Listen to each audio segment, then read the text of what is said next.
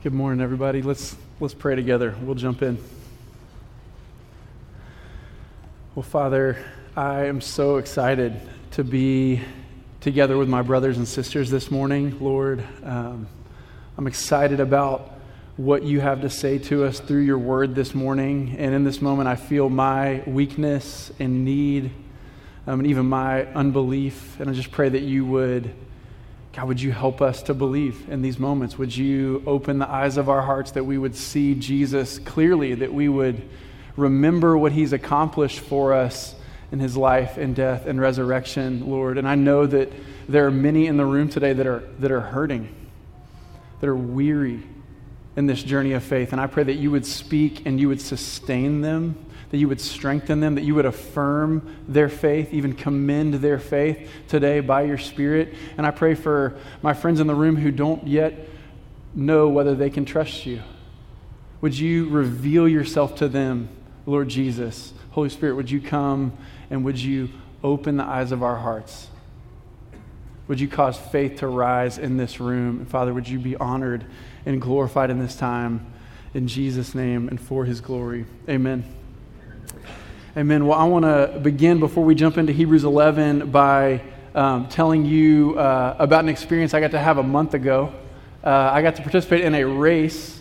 It was a relay, a running event from Gonzales, Texas, all the way down here to downtown Houston. We made it like all the way to the skate park over there, and that's kind of where things ended. And it was just under 200 miles. You get 12 people on your team, and it is a wild adventure. Everybody runs 3 different times, about 5 or 6 miles each run. And you start at noon on Saturday, and you finish when you finish, about 9 a.m., 10 a.m. on Sunday morning. And what I love about this race, what's so fun about it for me, it's way more exciting than just an individual race where the streets are lined and everyone's just cheering for you. This is like you can't do it without your teammates. You have to have your brothers or your sisters, as it depends on how you build your team, there with you to help you finish. You need them in the van driving next to you and in front of you so you don't miss a turn on these random country roads throughout Texas with bluebonnets on either side of the road. And you need them with you so they can give you water because it's hot on Saturday afternoon. And you need them there in the middle of the night because if you're anything like me, you're running through the middle of nowhere, Texas at 1:30 in the morning. You have like a 6.5 mile run. And it's like, what am I doing with my life? Like, why did I sign up for this? This was a terrible idea. And it's in that moment where you need your brothers and your sisters there to say, hang in there. We're almost there. Like there was a moment for me. I think we all had a moment in this race. But there's a moment for me where I was like, man, maybe I just need to like slow down a little bit. Just like, who's going to know? Just kind of mail it in. It's dark out here. Nobody can see me. I'm just going to kind of trot my way to the finish. But then I remember that my teammate, my brother James, is waiting for me at the top of the hill. I can kind of see the light on the horizon of like, man, I know he's waiting for me. He's going to take the baton. I know he's going to bring it. And so I can't just like give up right here. And I've been watching all these other guys that have poured themselves out so that our team could reach our goal.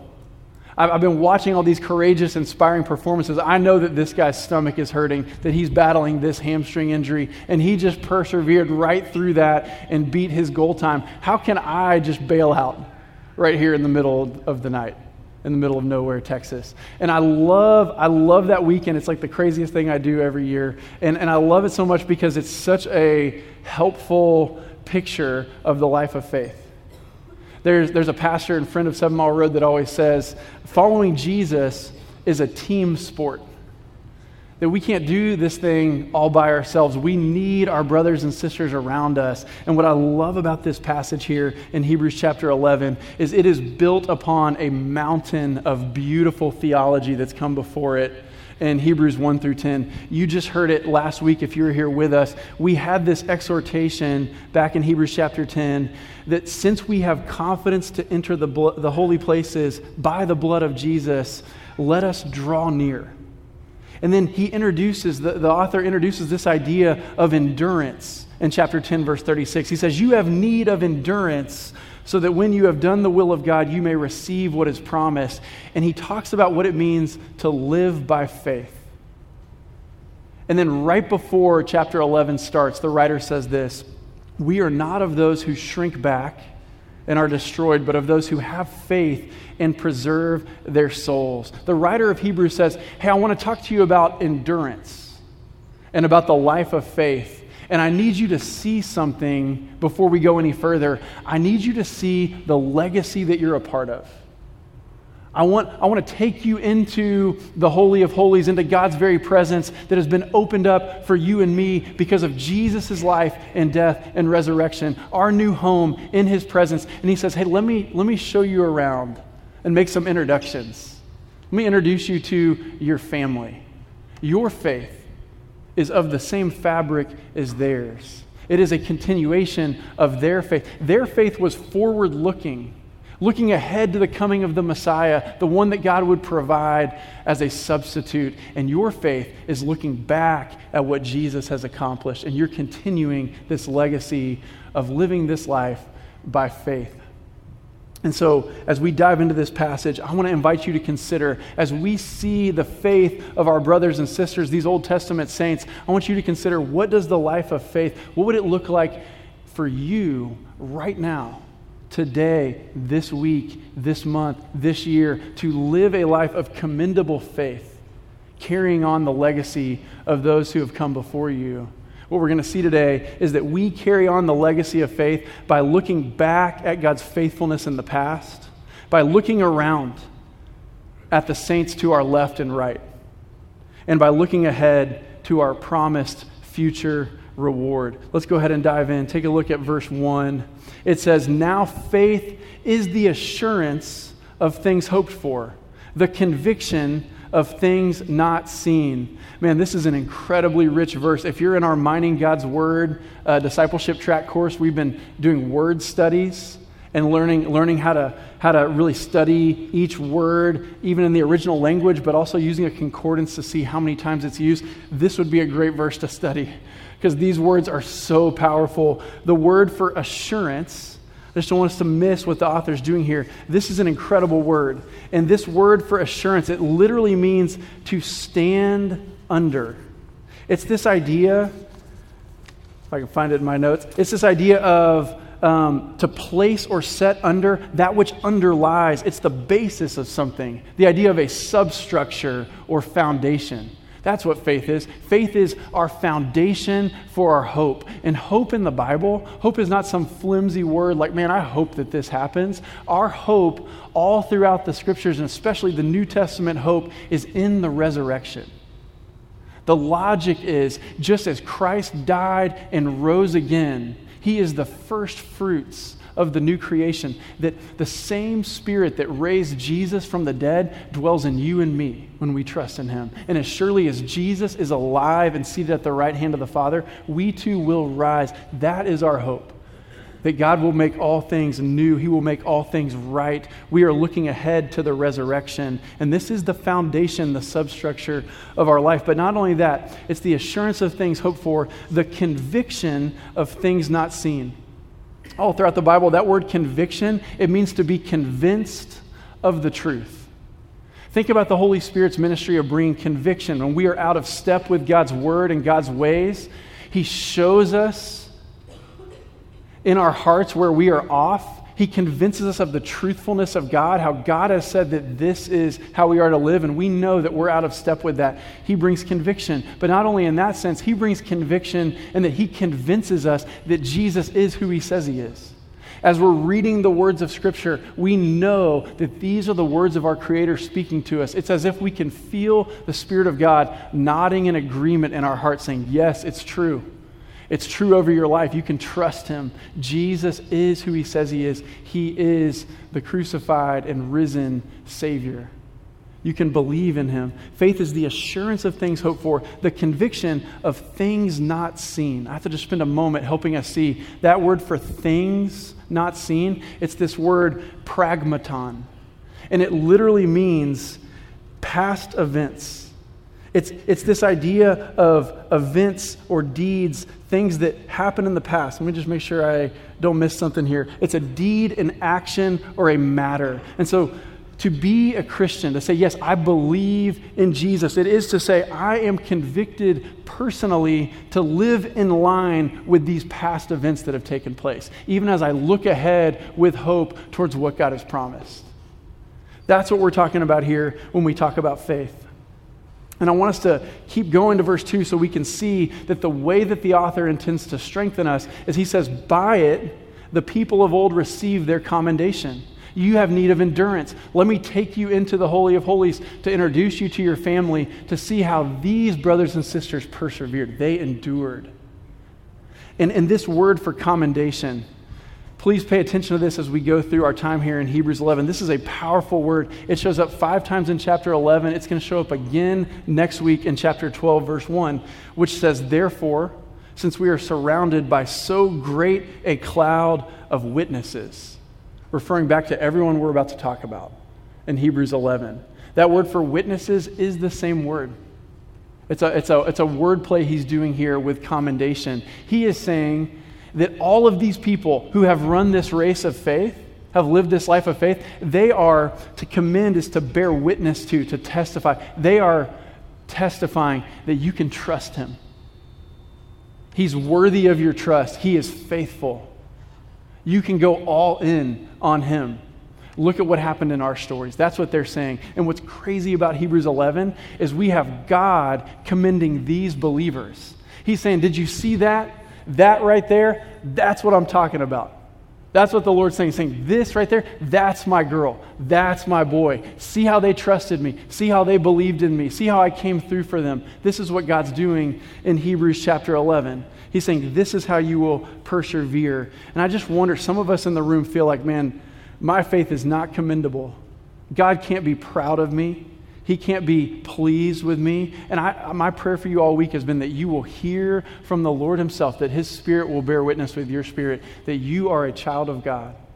That he looks back over your story. We're about to read the stories of some sinful people like us. I mean, you could go back through in the Old Testament and read about their story, and you'd be like, man, there's some rough stuff in there. But that's not what's recounted here in Hebrews 11. Pay attention to how generously the Lord retells the story.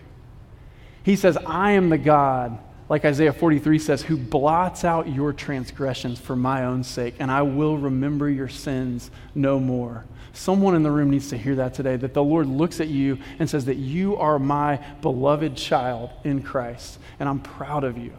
Hear him commending you today and charging you to persevere. And for others in the room, check out verse 3, and this is for all of us. But verse 3 says, by faith we understand that the universe was created by the word of God, so that what is seen was not made out of things that are visible. There's some of us in the room that are like, man, I'm here because a friend invited me. I'm here because I'm curious. But honestly, I think that all of this talk about faith is misguided. I think that we're just talking about some blind flying leap. And I want us to see here that what the Bible is talking about is not that. The Bible says by faith we understand. This word has to do with thinking and reason and using our mind. I've been so helped by the way that Tim Keller talks about this concept in his book, Reason for God. We give that out at the Next Steps table for any newcomers. I encourage you to pick it up. We also, I've been helped by his other book, Making Sense of God. And he talks about this idea of faith having 3 components. Faith is understanding that leads to conviction that completes itself in commitment. So faith begins by examining the facts. Look at the facts of Jesus' life and death and resurrection. Consider these events that took place. And would you even be willing to ask God that if he's there, he would reveal himself to you? That understanding would lead to conviction, being convinced of the truth. His Spirit is the one who does that, who helps us know that even the things that we can't see, that there is an unseen real. There is spiritual reality that is as real as the physical reality that we can see and feel and touch. The Spirit of God helps us with that. But notice that faith is not completed until commitment. I mean, you can reason to probability, but you have to commit to have certainty. And think about this in every interpersonal relationship in your life. I mean, all of us in the room have faith. It's just a matter of what we have placed our faith in. And friends, we're only as strong as the object of our faith. So let me ask you, how sturdy is your life feeling today? See, what we realize here is that it's by faith that we understand. Like, think about when you select a doctor. I know there's a lot of medical professionals in the room. It involves this process of understanding, of research, of even like talking to other people that you know and trust so that you could be convinced of the truth that this is going to be a good idea. But it's not until you commit yourself, until you lay yourself on the table, right, that you have fully developed that faith development process. Or think about in other areas of life, when you hire a new teammate at work, or how about a more heavy one, when you select a spouse. It involves understanding that leads to conviction that completes itself in commitment. That's what we're talking about here. We do this in every area of life. Here's the question: is the object of your faith worthy of your trust?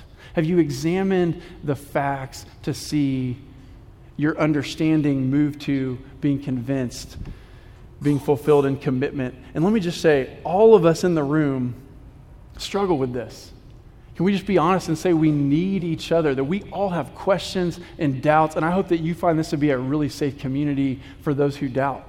We need each other to persevere, and we need to look back at God's faithfulness together. But not only that, we carry on the legacy of faith by looking back at God's faithfulness and then looking around to the saints to our left and right. And here we go. This is we got our work cut out for us. Verse 4 down to verse 38. And let me just say, this author, the writer of Hebrews, pulls a preacher move in verse 32 and says, "What more shall I say? For time would fail me." I know what he's talking about right there. I feel that. Like, time would fail me to tell you about every single one of these. So I hope that you can just listen as I try to take you on a tour of the room in the kingdom of heaven, just introducing you to some of your family. I would encourage you to go back and read this. Go back and study. There's like hundreds of different rabbit trails we could chase and allusions and footnotes that we could run down from Genesis all the way through the Old Testament. I encourage you, may this be an encouragement for you to go read the Old Testament and see the richness of the legacy of faith that's fulfilled in the New Testament. But that's enough of an intro. Let's go ahead and dive in. Look around at the saints.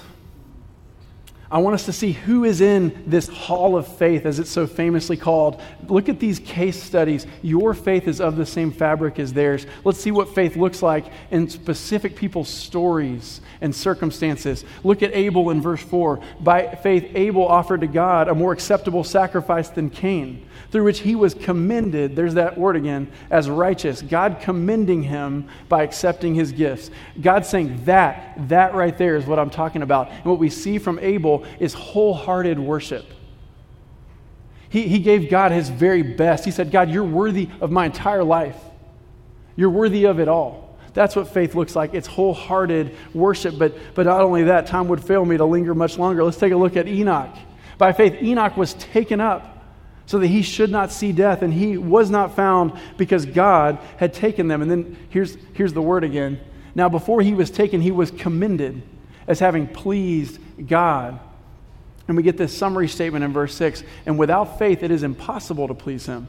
For whoever would draw near to God must believe that he exists and that he rewards those who seek him. You know, if you were to go back and read about Enoch in Genesis chapter 5, twice over it says that Enoch walked with God. He walked with God. Do you walk with God? Through the hard days, the difficult days, and the joyful days, do you live every day as it's a day with God, a day in his presence? Whatever today looks like, I'm going to live this with him. That's faith. God says, that's what I'm talking about. He walked with me, and I took him home to be with me. And the same is true of us by faith in Jesus, that even death can only bring us closer to him. Jesus says, I am the resurrection and the life. He who believes in me, though he die, yet shall he live. He says, do you believe this? That when you cross from this life to next, Jesus will be waiting to greet you. As surely as he rose from the grave, you too will rise.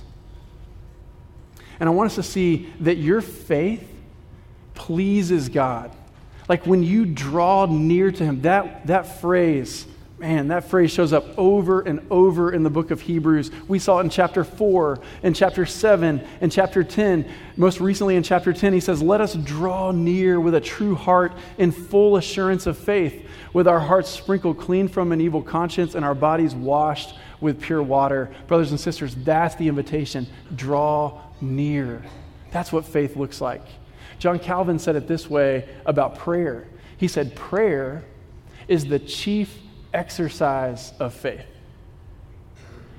And if we could just be honest, the seasons where our prayer life is really hard, it's like, man, I just struggle to desire to commune with God in that way, to call out to him. What we're really saying is, man, I'm struggling with unbelief right now. I'm struggling with my faith.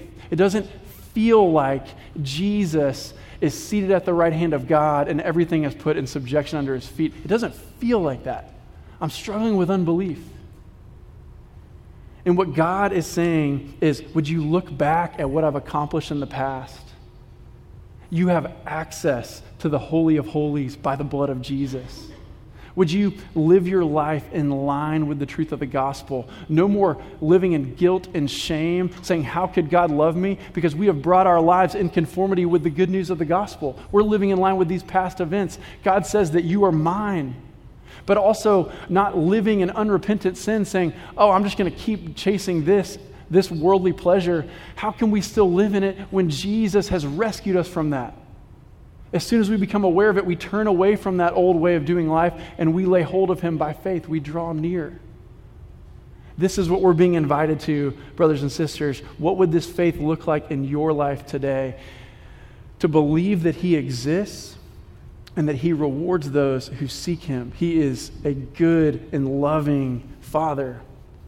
But let's keep moving because time would fail me. Verse 7, by faith, Noah, being warned by God concerning events as yet unseen, in reverent fear. Think about that phrase for a second. Faith looks like reverent fear, even when it makes no logical sense to those around you, when they're ridiculing you, saying, you actually believe what God said? In reverent fear, he keeps moving forward. He works his faith out in the actions of his life, in the actions of his body. It's this commitment of his soul to God that affects the way that he lives. Reverent fear. What would that look like in your life today? But then we got to move on to Abraham, and there's a lot about Abraham here. Abraham obeyed. Faith looks like obedience. It looks like going to an unfamiliar place. He didn't know where he was going, verse 8 said. For some of you, you might feel like God is calling you to step out in something unknown, unseen. The way that we persevere in that is we look back at how he's always been faithful. He's never failed me yet. And we look around to our brothers and sisters in our moments where our faith wavers, saying, hey, will you pray for me? I'm having a hard time believing this. I want us to see verse 10. I think this one will be up on the screen. For he was looking forward to the city that has foundations, whose designer and builder is God. I mean, God made these promises to Abraham saying, I'm going to give you a land, I'm going to give you offspring, I'm going to bless you so that you'd be a blessing, that in you all the families of the earth would be blessed. And yet most of his life, Abraham's traveling around living in tents. He never saw the fulfillment of so much of this. He had to live his whole life waiting for God to provide Isaac. We're going to get to him in just a second. But he trusted God as he's living in tents. He's looking forward to the heavenly city saying, God, I trust you. You're faithful. I've seen your actions in the past. And I trust that they're a promise and a pattern of how you're going to provide in the future. I'm going to hold on to you by faith. But then Sarah herself, man, I love this one. By faith, Sarah, verse 11, received power to conceive even when she was past the age, since she considered him faithful who had promised. That word considered is this beautiful word. It means she reckoned. She did the work of an accountant. She considered God's faithfulness, his character, his goodness, his power. That even though this is physically impossible, I'm believing that God is able to do this. And what I love is that what God remembers is not that Sarah laughed at him when he made that promise to her. What he remembers is, no, you persevered. You trusted me. That's what I'm talking about. God commends her faith. And we see that again from Abram. If you skip down to verse 19, Abraham considered that God was able even to raise him from the dead. When God commanded Abraham to sacrifice Isaac, you know what he said to his servant? He said, I and the boy will go over there and worship, and we will return to you. He said to his son Isaac, Isaac said, Dad, where is the animal?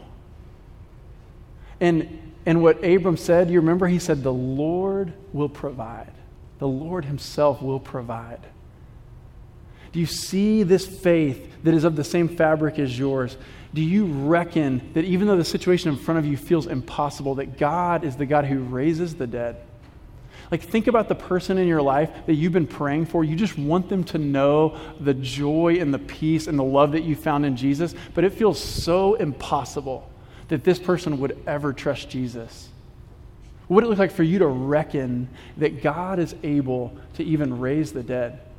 What would that faith lived out in your story right now look like? How would that affect the way that you pray if prayer is the chief exercise of faith? I want us to read this summary in verses 13 through 16. I think it'll be up here for you. It says, "These all died in faith, not having received the things promised, but having seen and greeted them from afar. And having acknowledged that they were strangers and exiles on the earth, for people who speak thus make it clear that they are seeking a homeland. If they had been thinking of the land from which they had gone out, they would have had opportunity to return. But as it is, they desire a better country, and that is a heavenly one. Therefore, God is not ashamed to be called their God, for he has prepared for them a city." Do you know what it is to live as a stranger and exile on earth, who's not making decisions merely in light of this life, but you're making decisions in light of the fact that we will enjoy eternity in God's presence with brothers and sisters throughout time from every nation and tribe and tongue? Is that what your faith looks like right now? Are you arranging your life in that way, saying, I'm looking forward to the city that has foundations. I'm desiring a better country that is a heavenly one. And I know that my God has loved me to death and back. And he's not ashamed to be called my God, and I'm not ashamed to be called his child. I will testify to his faithfulness and his goodness. I will live my life in this way. You could look in verse 20 at Isaac, verse 21 at Jacob, verse 22 at Joseph. They're pronouncing these blessings. They're looking ahead to God's deliverance in the Exodus. And then Moses in verse 23, Moses' parents hid him for 3 months. They said, we're going to put our lives on the line out of reverence for God and out of love for this precious baby. Our life for his. That's what they were saying. It's a risk-taking faith out of reverence for God. We see that same type of faith from Rahab in verse 31. She hides these spies knowing that her life is on the line, but it's out of reverence for the true and living God. Do you have a risk-taking faith like that? What would that look like for you to say, hey, this may cost me, but my God is worthy for me to put myself out there in this way? You know, if I could just speak to the moms and dads in the room for just a second, parents that have this type of risk-taking faith, your children will take note. Look at Moses in verse 24. By faith, Moses, when he was grown up, refused to be called the son of Pharaoh's daughter, choosing rather to be mistreated with the people of God than to enjoy the fleeting pleasures of sin. He considered the reproach of Christ greater wealth than the treasures of Egypt, for he was looking to the reward. By faith, he left Egypt, not being afraid of the anger of the king, for he endured as seeing him who is invisible. And that's how we will endure as well. Moses saw his parents' risk-taking faith, and he believed in the Lord as his God, and he endured as with the eyes of his heart locked on the one true God, even if his life was on the line before Pharaoh. He endured. Verse 26. Don't miss this. He considered the reproach of Christ greater wealth than the treasures of Egypt. Do you consider the reproach of Christ greater wealth than any treasures this world can provide? Think about the apostles in Acts chapter 5. They're arrested, they're beaten, and they leave rejoicing that they were counted worthy to suffer dishonor for the name. Do you see that our faith is a continuation of their faith? I had a professor that explained the Old Testament saints' faith to me in this way, and it's been so helpful. Salvation has always been by grace alone, through faith alone, in Christ alone. Their faith was looking ahead to God's promised Messiah who would be the substitute sacrifice. They were looking ahead to Jesus. Our faith is looking back at how Jesus came to rescue us. Our faith as well is, our salvation is by grace alone, through faith alone, in Christ alone. Did you notice these references to Christ and to the resurrection?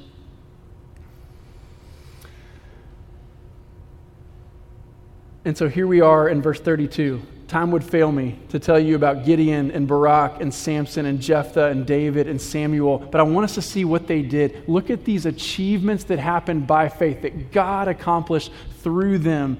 Check this out. Through faith, they conquered kingdoms, enforced justice, obtained promises, stopped the mouths of lions, quenched the power of fire, escaped the edge of the sword, were made strong out of weakness, became mighty in war, put foreign armies to flight. Women received back their dead by resurrection. But don't miss the point.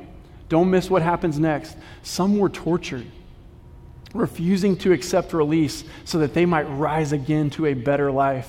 Their hope was in the resurrection. Verse 36, others suffered mocking and flogging, even chains and imprisonment. They were stoned. They were sawn in two. They were killed with the sword. They went about in skins of sheep and goats, destitute, afflicted, mistreated, of whom the world was not worthy, wandering about in deserts and mountains and in dens and caves of the earth. You see, the same faith that achieves great things by the power of God also endures in the midst of suffering.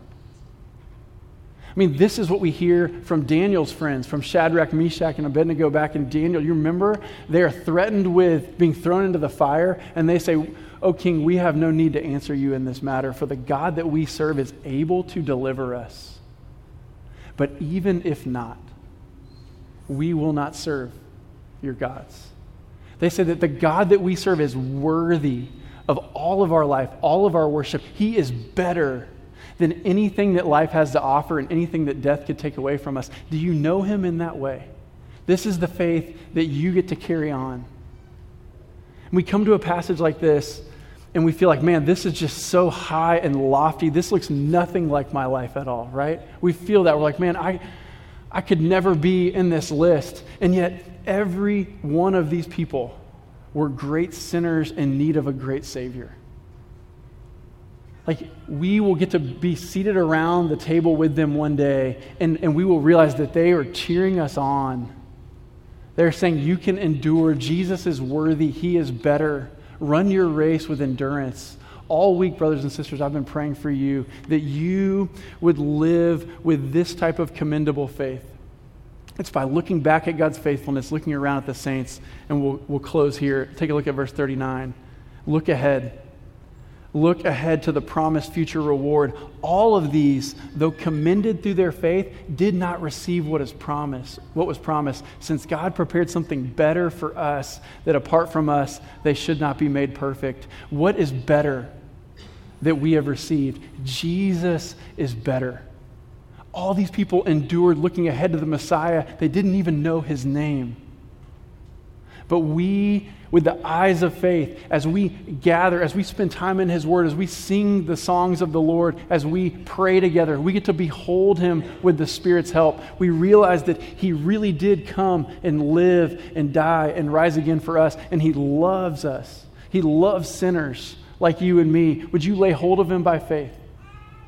All of these did not receive what was promised, since God prepared something better for us, that apart from us they should not be made perfect, because God's design, his intent, is that people from every nation and tribe and tongue, believers past, present, and future, would be gathered around his throne, that we would be his bride and he is our true bridegroom, that we would be a kingdom of priests and a holy nation. This is our family. This is our legacy. And so my prayer for everyone in the room is this. Peter says it this way in 1 Peter chapter 1. He says, though you have not seen him, you love him. And though you do not now see him, you believe in him and rejoice with joy that is inexpressible and filled with glory, obtaining the outcome of your faith, the salvation of your souls. Brothers and sisters, if you know Jesus, Would you remember all that he has done for you? Would you live your life in line with these past events, looking ahead to the hope of the resurrection? And friend, if you've come today and you're still wondering whether Jesus is who he says he is and if he's trustworthy, we're so glad that you're here with us. My prayer is that you would trust him today, that you would see that no one has ever loved you like he has. He has proven his trustworthiness at the cross. He laid down his life so that we could be forgiven, and he rose again. And my prayer is that you would experience the joy that is inexpressible and filled with glory, obtaining the outcome of your souls. Let's pray together. So Jesus, we thank you that you have accomplished this work. You have accomplished the salvation of our souls, the outcome of our faith. I pray that every person in this room would know you and that you would deepen their faith in you today, that even though they can't see you, with the eyes of faith, Holy Spirit, would you help us see? Help us to see what is so real, the unseen reality of who you are and what you've done. Would you help us to endure and persevere? Would you give us this type of heart to encourage one another, to exhort one another every day, to help each other endure, help each other finish the race that you've given us to run? Jesus, we love you. You alone are worthy of our trust. Help our hearts to respond to you now. It's in your name we pray. Amen.